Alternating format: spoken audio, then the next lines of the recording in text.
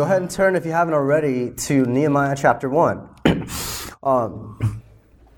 Nehemiah chapter 1. And we're continuing today what we started last week. We started a new series in the Old Testament book of Nehemiah. And like we said last week, like one of the things that we love about Nehemiah is it's just this incredible book.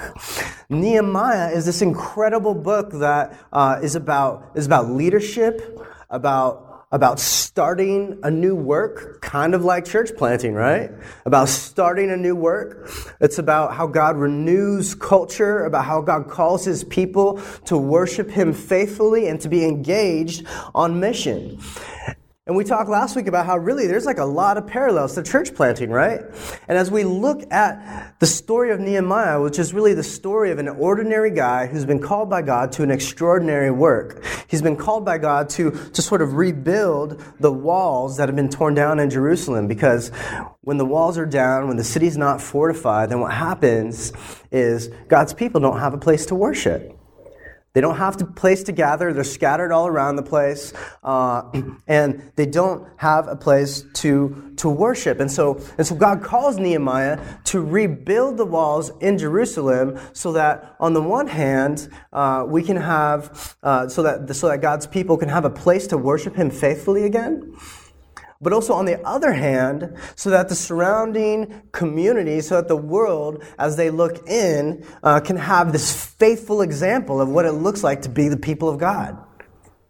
And really, that's kind of our desire in church planting, right? Like that's we're planting the seed of the gospel, starting a new community of faith so that more and more people can come to know Jesus, but also so that the surrounding community can have another example of what it looks like when the people of God follow Him, worship Him faithfully. And so last week we talked about this increasing burden that Nehemiah has, right? This increasing burden that Nehemiah has on his heart to return to Jerusalem, to rebuild the walls, to refortify the city so that God's people can once again worship Him faithfully and also be a light to the surrounding world. And can we agree, like that's a good ambition, right? Like that's a good ambition. You might call that a holy ambition. That is a holy ambition. In other words, that is an ambition that Nehemiah had that has been set apart by God for God's purposes. And so what we're going to see in the weeks ahead, over the next several weeks, is that this holy ambition that Nehemiah has is something that God actually brings about through him. God brings about this ambition.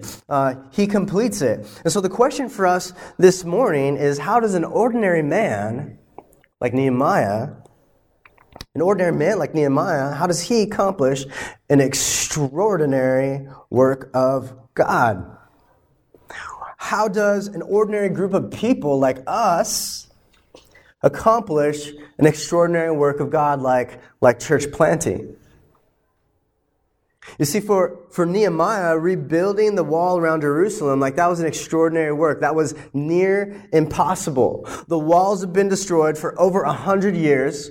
Right? And countless others have tried again and again and again to refortify, to rebuild the city walls, and they've tried again and again without success. As a matter of fact, like at this point in the historic narrative, at this point in Nehemiah was actually he was working for King Artaxerxes. And this guy happened to be King Artaxerxes. He happened to be like the one dude who shut down the project of the walls like 20 years earlier. You see, King Artaxerxes, he kind of had this posse, this crew of advisors that he trusted, his cabinet, this cabinet of advisors that were telling him, hey, look, if you let the Jews rebuild the temple, if you let them rebuild the walls and refortify their cities, then you know what's going to happen is they're going to regain strength and they'll probably overthrow your power. And so King Artaxerxes, like many kings, was like, well, I don't want that to happen, right? He's like, so he shut down that project. And so here's Nehemiah, and he's working for that guy. Nehemiah, part of the people of God. God's given him a burden, this desire. God has stirred in Nehemiah a desire to rebuild the walls that his very wealthy, very influential, very powerful boss had shut down just years earlier. And so we've got Nehemiah with this God-given burden, and he's about to approach King Artaxerxes. He's about to approach his boss, the king, and attempt to persuade him to overthrow that decree from years earlier. And so what does Nehemiah do? Right? He calls everyone into this conference room, he busts out a whiteboard, and he just makes this killer defense before the king, right? No, that's not what he does. The first thing Nehemiah does is he drops to his knees in prayer. He drops to his knees in prayer. He lays the heart of the king in the hands of the sovereign God, and he prays. You see, that's how holy ambition begins. That's where any kind of holy ambition needs to start, is with humble prayer. Holy ambition begins with humble prayer. So let's read the prayer that Nehemiah has for us. It's starting in verse 4, going through verse 11. Nehemiah chapter 1, verse 4, it says, as soon as Nehemiah heard these words about the walls broken down, Nehemiah says, I sat down and I wept and I mourned for days, and I continued fasting and praying before the God of heaven. And I said, O Lord God of heaven, the great and awesome God who keeps covenant and steadfast love with those who love him and keep his commandments, let your ear be attentive and your eyes open to hear the prayer of your servant that I now pray before you day and night for the people of Israel, your servants, confessing the sins of the people of Israel, which we have sinned against you. And even I and my father's house have sinned. We've acted corruptly against you and have not kept the commandments, the statutes, and the rules that you commanded your servant Moses. Remember the word that you commanded your servant Moses, saying, if you are unfaithful, I will scatter you among the peoples. But if you return to me and keep my commandments and do them, though your outcasts are in the uttermost parts of heaven, from there I will gather them and bring them to the place that I have chosen to make my name dwell there. They are your servants and your people, whom you have redeemed by your great power and by your strong hand. O Lord, let your ear be attentive to the prayer of your servant and to the prayer of your servants who delight to fear your name. And give success to your servant today and grant him mercy in the sight of this man. Now I was cupbearer to the king. You see, that's our passage this morning. That's our passage this morning. As we saw in verse 4, the first thing that he does is that he mourned for days. He continued fasting and praying before the God of heaven. Right? That's what we see in verse 4. And so, see, that is how ordinary people of God accomplish extraordinary works of God. Holy ambition begins with humble prayer. You see, without the intervention of a sovereign God, all the work that Nehemiah did and all that he hoped to do and aspired to do would just totally be beyond his capability. And so that reminds us of the words of Jesus, that when Jesus said, apart from me, you can do nothing. Apart from me, you can do nothing. Nehemiah is owning that truth right now. You see, prayer, asking for the power of God at work in us and through us. Prayer is a primary ingredient in accomplishing God's work. It's the means by which God chooses to accomplish his sovereign will. Like, that's why we pray. You see, because God loves to work through prayer. You know, some people will say, like, Christians are so odd, like they pray to this God who's in control of everything. But if he was really in control of everything, why do we need to pray at all, right? Because God invites us into prayer. You see, God could grow trees out of nothing, right? He could grow trees out of the ground, just completely out of nothing. But the normative way that he does that is through seed, water, sunlight.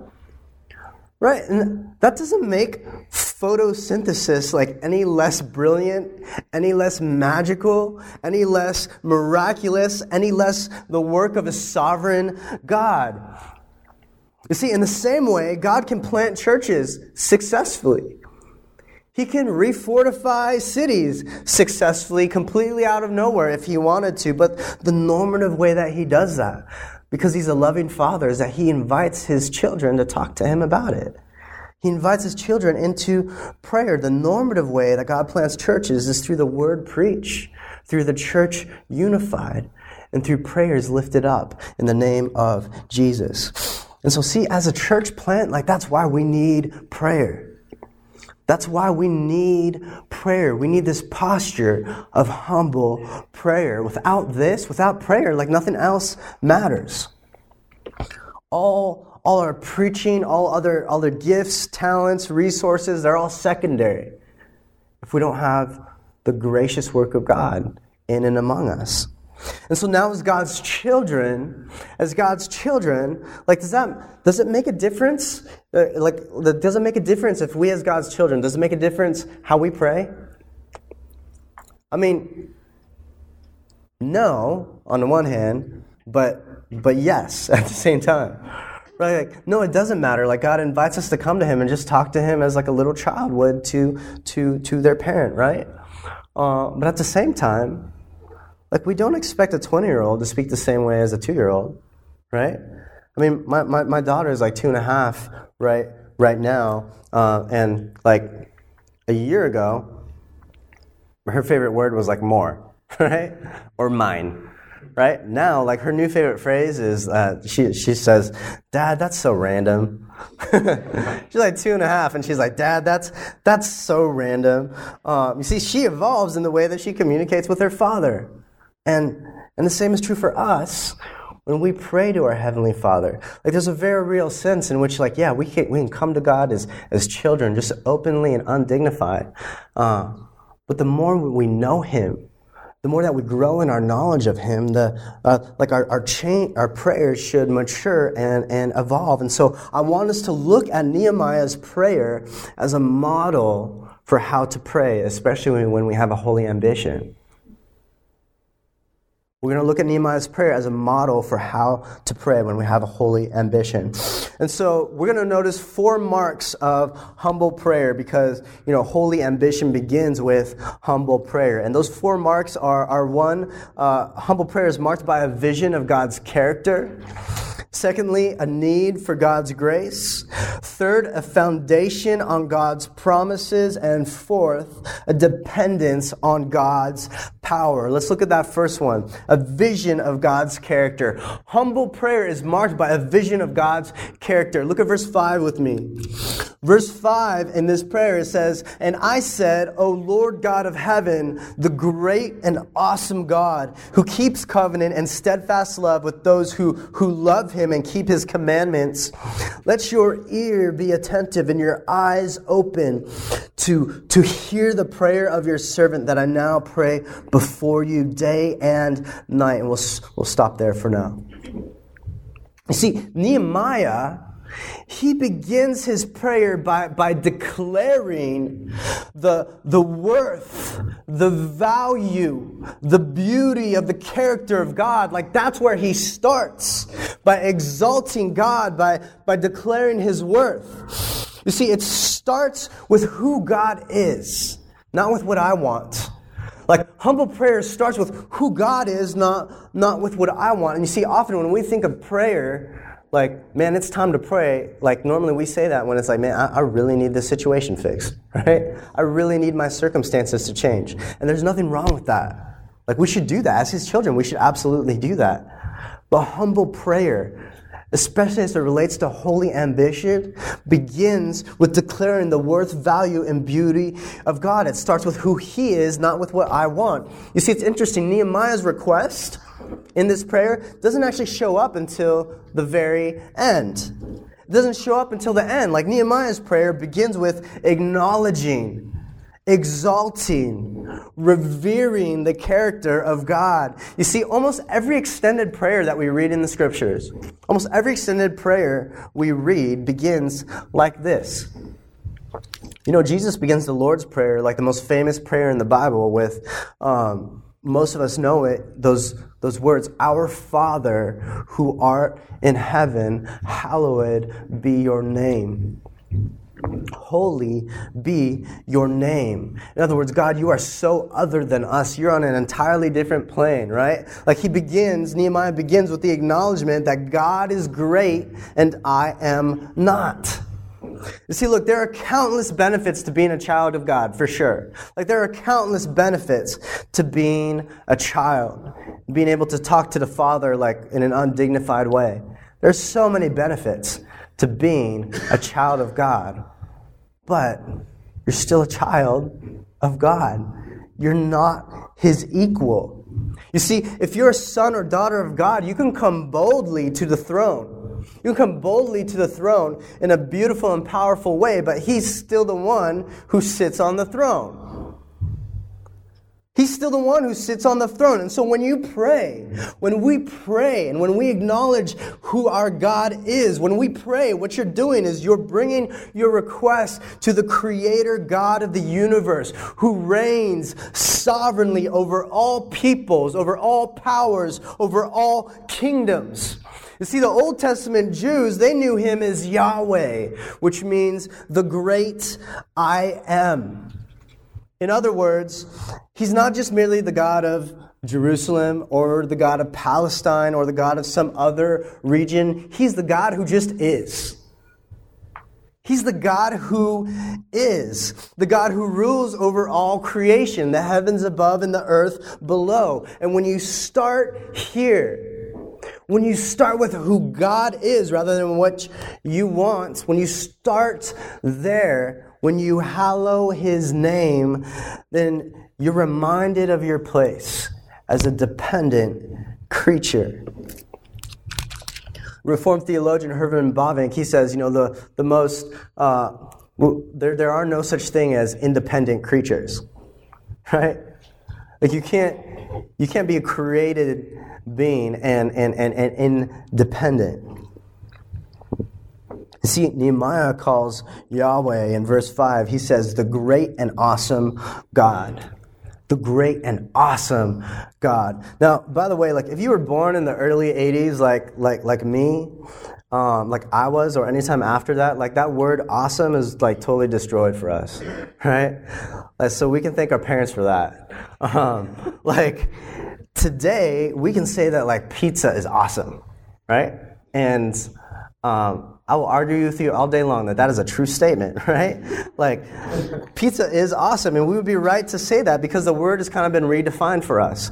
But awesome, that word awesome in the true sense of the word, in its correct original definition of the word, means that, something that produces such awe and wonder and inspiration that it just immobilizes you.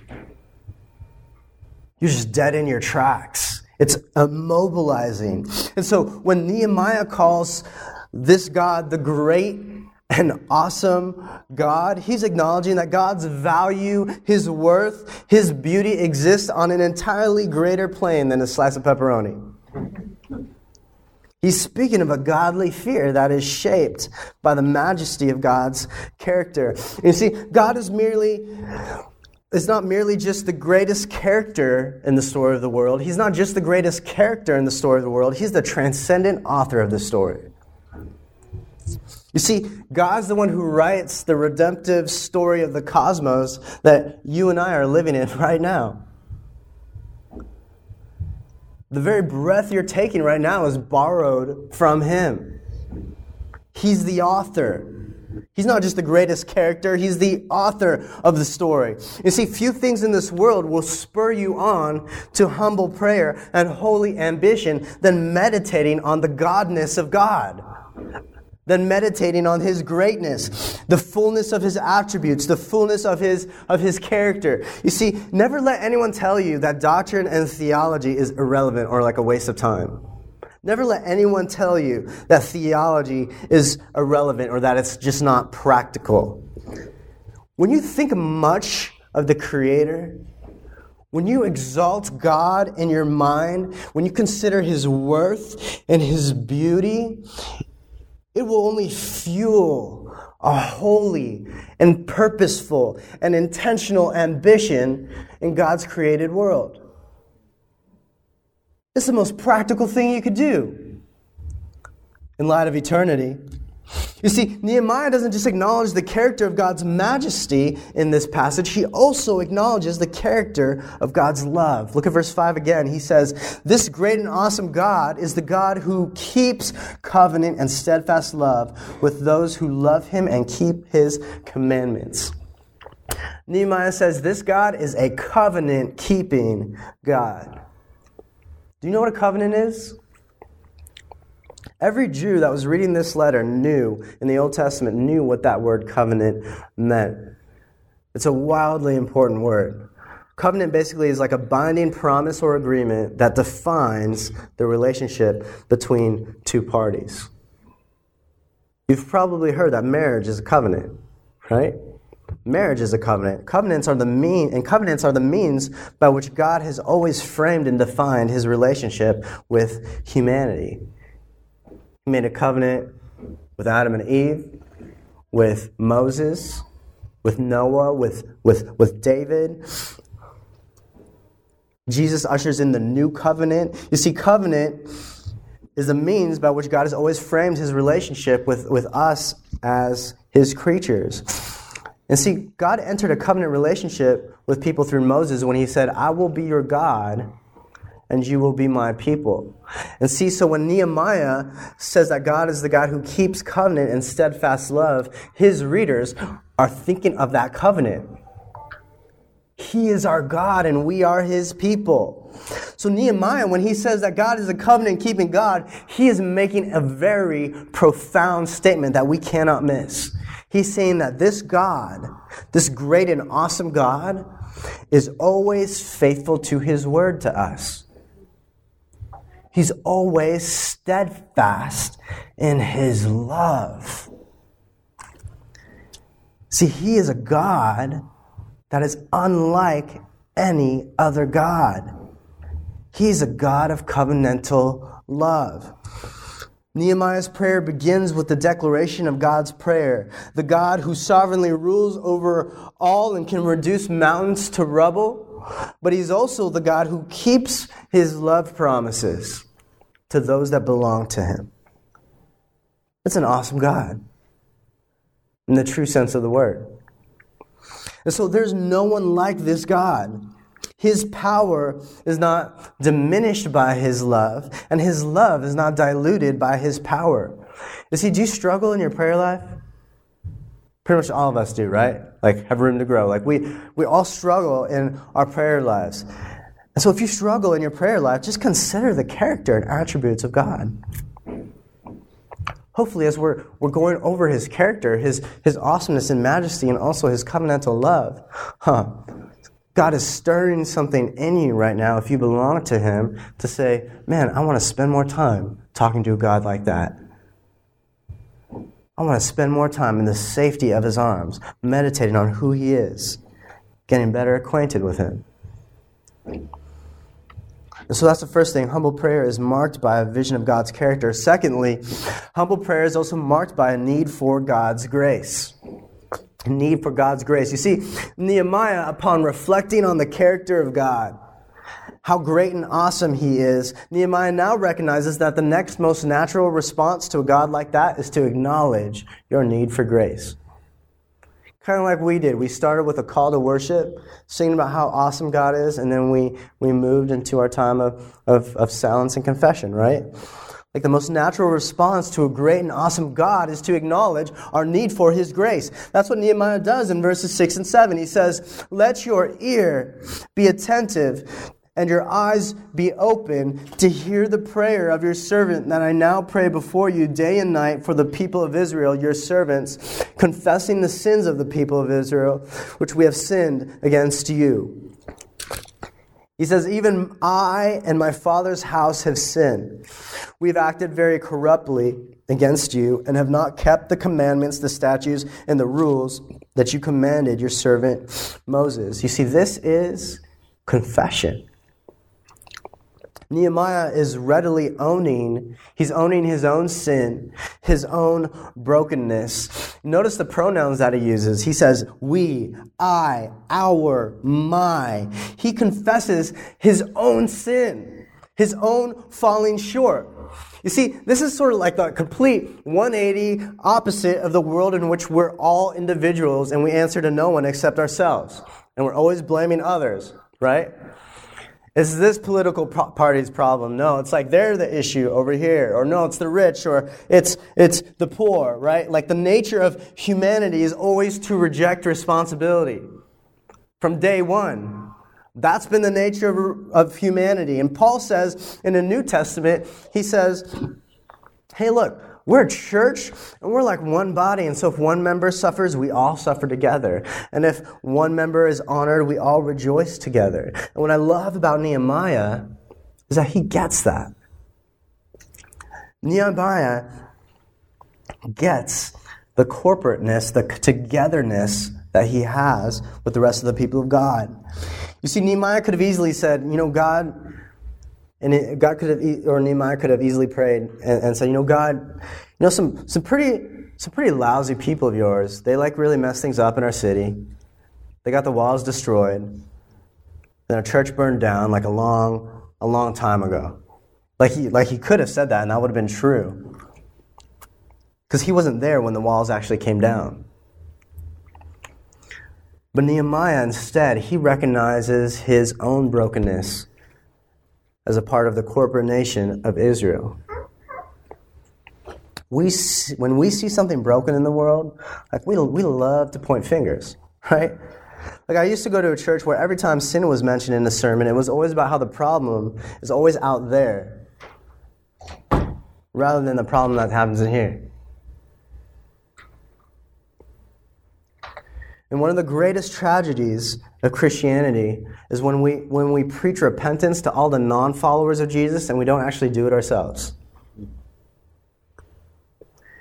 see, but what the Bible would tell us, and what Nehemiah understood, is that fundamentally we all fall short of the glory of God. We all have sinned and fall short of the glory of God. That's why Nehemiah names the commandments, the statutes, the rules of the law. He's saying, look, God, we broke it all. We're guilty of all of it. And so all of us, both individually and collectively, we all have fallen short of the glory of God. We all undermine the forward progress of the gospel, the mission of Jesus, and the health and unity of the church. Apart from the grace of God, we're nothing. We'll have no success in church planting, in the mission, in our unity, in our health. And what I love about Nehemiah is that he understands that and he owns that. He says, look, God, I'm a sinner. I'm in need of grace too. I haven't arrived at anything. I'm just like the rest of them. I've done my part and I'll own that. You see, this is actually more important than having a passion for the holy ambition of church planting. As noble as it is, we need to have a passion to be right before God. A passion for the gospel. That's why the church exists. Because of the gospel, and we grow in the gospel. Like we said earlier, we never graduate from our need for God's grace. So if you're here because we're a new church plant, and you want to serve with your gifts in our mission, because, we're a new church plant, the roles haven't been defined, and hey, maybe I'll serve here so that I can have a role, and I can be in front of people, and I can use my gifts, you're not going to be any help. That's not why we're here. But if you're here, and you're saying, man, I'm a sinner in need of grace, I'm going to plead before my God, my great and awesome God, on behalf of the brokenness in my community, the messiness in my church, the sinfulness in my own heart. Man, let's follow Jesus together. Let's grow in Him. We'll find something for you to do. Because it's all about Him. We never move on from our need for God's grace. You see, this is the most important part of it. We need to have a passion to be right before God, a passion for the gospel before we have a passion for our holy ambition. And so, ask yourselves, like what sin, what brokenness in your life could hinder the mission of the gospel? Because of his grand view of God's awesomeness, like Nehemiah, he had this keen sense of his own brokenness. So he had a passion to be right before God. And so we should too. Thirdly, humble prayer is also marked with a foundation on the promises of God. Foundation on the promises of God. Look at verse 8 with me. Nehemiah is still praying, and he says, God, remember the word that you commanded your servant Moses, saying, if you are unfaithful, I will scatter you among the peoples. But if you return to me and keep my commandments and do them, though your outcasts are in the uttermost parts of heaven, from there I will gather them and bring them to the place that I have chosen to make my name dwell there. You see, Nehemiah, right here, he's actually like literally quoting the book of Deuteronomy here. He's literally quoting the book of Deuteronomy. He's saying, look, God, you said this would happen. He says, God, you said this would happen. You said that if we disobeyed you, that you would scatter us in judgment. And you did. But you attached to that a promise, Lord. He says, you said if we repent, then you will heal us. You will bring us back. You see, Nehemiah, he was recalling the promises of God. He was recalling the promises of God. And that is what establishes great confidence in God, is the promises of God. You see, Nehemiah is holding on to the fact that God has promised.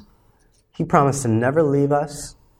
He promised to never forsake us. That even when we're faithless, he'll be faithful. And so, listen, when we come with our need for God's grace, like you need to understand, like we bring nothing to the table. We bring nothing to the table except our need. Nothing. We come to God with empty heads saying, God, all we have is your word. All we have are your promises. All we have, Lord, is your faithfulness to us. You see, Nehemiah's holy ambition to rebuild Jerusalem was resting on the promise that God would gather his people back and make his name, his fame, his reputation dwell there again. Our holy ambition at King's Cross Church, our holy ambition is also resting on the promises of God. This church family exists for one reason, and that is to spread the fame of Jesus. That's why we exist, is to spread the fame of Jesus. Like, that's it. When you boil it down, that's all that we're about. That's all that matters, and that will never change. By the grace of God, that will never change. And that mission that we have is riding on the promise of Jesus in the Great Commission, when Jesus said, look, make disciples of all nations, and I am with you always to the end of the age. I will see this through, Jesus promised us.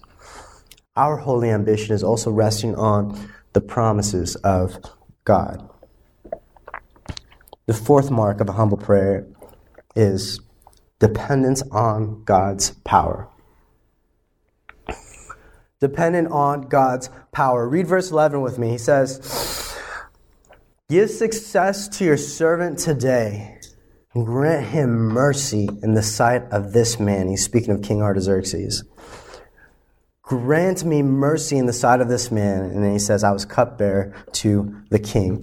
You see, Nehemiah was about to meet with his boss, who happened to be a very wealthy, very influential, very powerful man. Like we mentioned earlier, like he's the guy that has actually been standing in the way of the walls being rebuilt for the last few decades.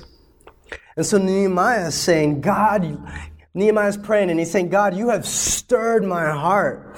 You have reignited in me a passion. I see the walls around Jerusalem, these broken walls. I see them as you see them. And I'm about to make this impossible request before the king. But there's not one request I can bring you that is beyond your ability. And so then he essentially prays, God, change the heart of the most powerful men on this planet. That's Nehemiah's prayer. God, change the heart of the most powerful man on this planet. Man, he's dependent on the power of God. You see, like Nehemiah, we want God to provide resources, to add to our number, to unify us, to grow us, to build His church.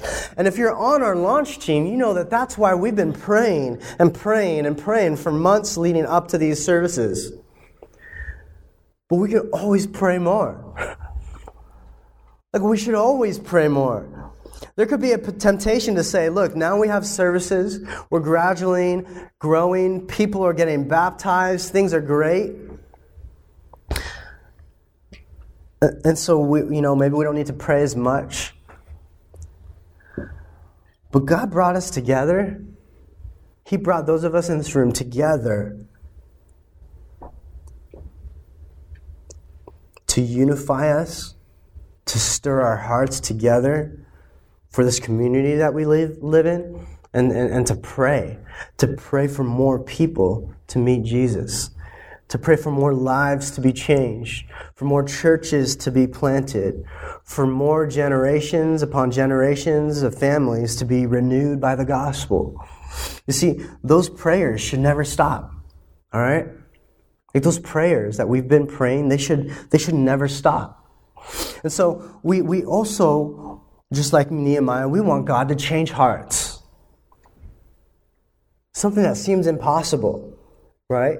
We're dependent on God's power for Him to change hearts. You see, Nehemiah prayed that the king's heart would change. He prayed for the king's heart to change because he believed that God could do that. He believed that God could, and that God could change and we know that God, He can change the heart of us too. God, thank you. God could change the heart of your son. He could change the heart of your daughter, your spouse, your parent, your neighbor, your friend, your coworker. Missionary Hudson Taylor, he once said, it is impossible to move men through God. He said, it is possible to move men through God by prayer alone. It is possible to move men through God by prayer alone. Do you believe that? Mm-hmm. Whether or not you believe it, that'll determine how you pray. What are you asking God to do that seems impossible without Him? What Nehemiah was asking for was impossible without the intervention of a sovereign God. And so what are you asking God to do in your life, for your neighbors, for our church? What are you asking God to do that only He can do? That only He can get the glory for? That's how we pray. And so it starts with prayer. Holy ambition starts with prayer. You see, it makes a lot of sense. It makes a lot of sense that the book of Nehemiah begins with this prayer. You see, because the rest of the book is basically the unfolding of how God has answered this prayer. How God answered the prayer of Nehemiah. You see, Nehemiah interceded. He interceded on behalf of the people of God. That means that he stood on behalf of God's people to plead with God. He interceded on behalf of the people of God because he had a holy ambition in front of him. Jesus did the same. Jesus did the same. Jesus interceded on behalf of His people throughout history. His people throughout history, people like you and me, because of the holy ambition in front of him. You see, Nehemiah identified with the collective sins of the scattered people of God. Jesus, he left the glories of heaven to fully identify with the collective sins of fallen humanity. And just hours before his death on the cross, Jesus was actually sitting in a garden. He was sitting in a garden and you know what he was doing? He was praying.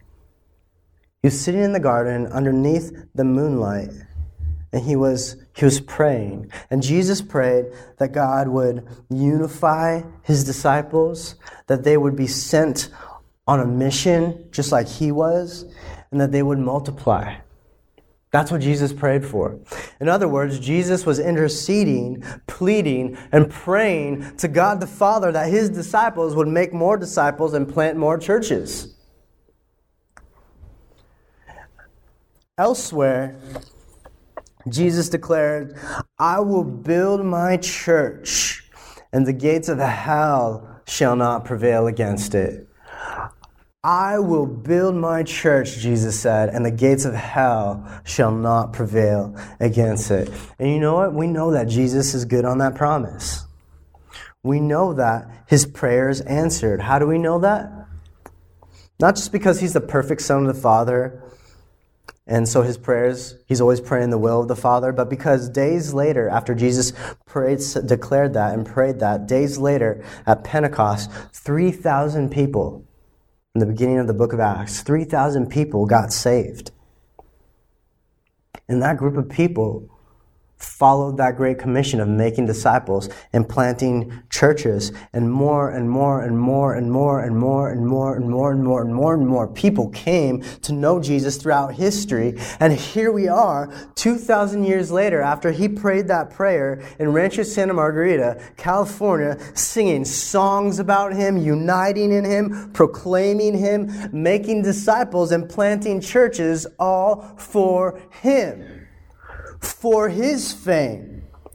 You see, the Son of God, he never prayed in a way that was contrary to the will of the Father. And so we pray a holy ambition like Nehemiah did in Nehemiah 1 and like Jesus did in John 17, knowing that God works through our prayers. If you want to boil it down, the church exists for one reason, and that's to make the name of Jesus great. To spread his fame. That's all we care about.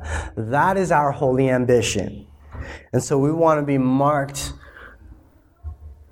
with humble prayer. And so that's what we pray for. We pray for that holy ambition. Is that what you pray for?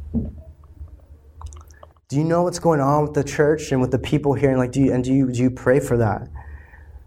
Do you pray for this church and its leaders, its members, our needs, the needs of the people here?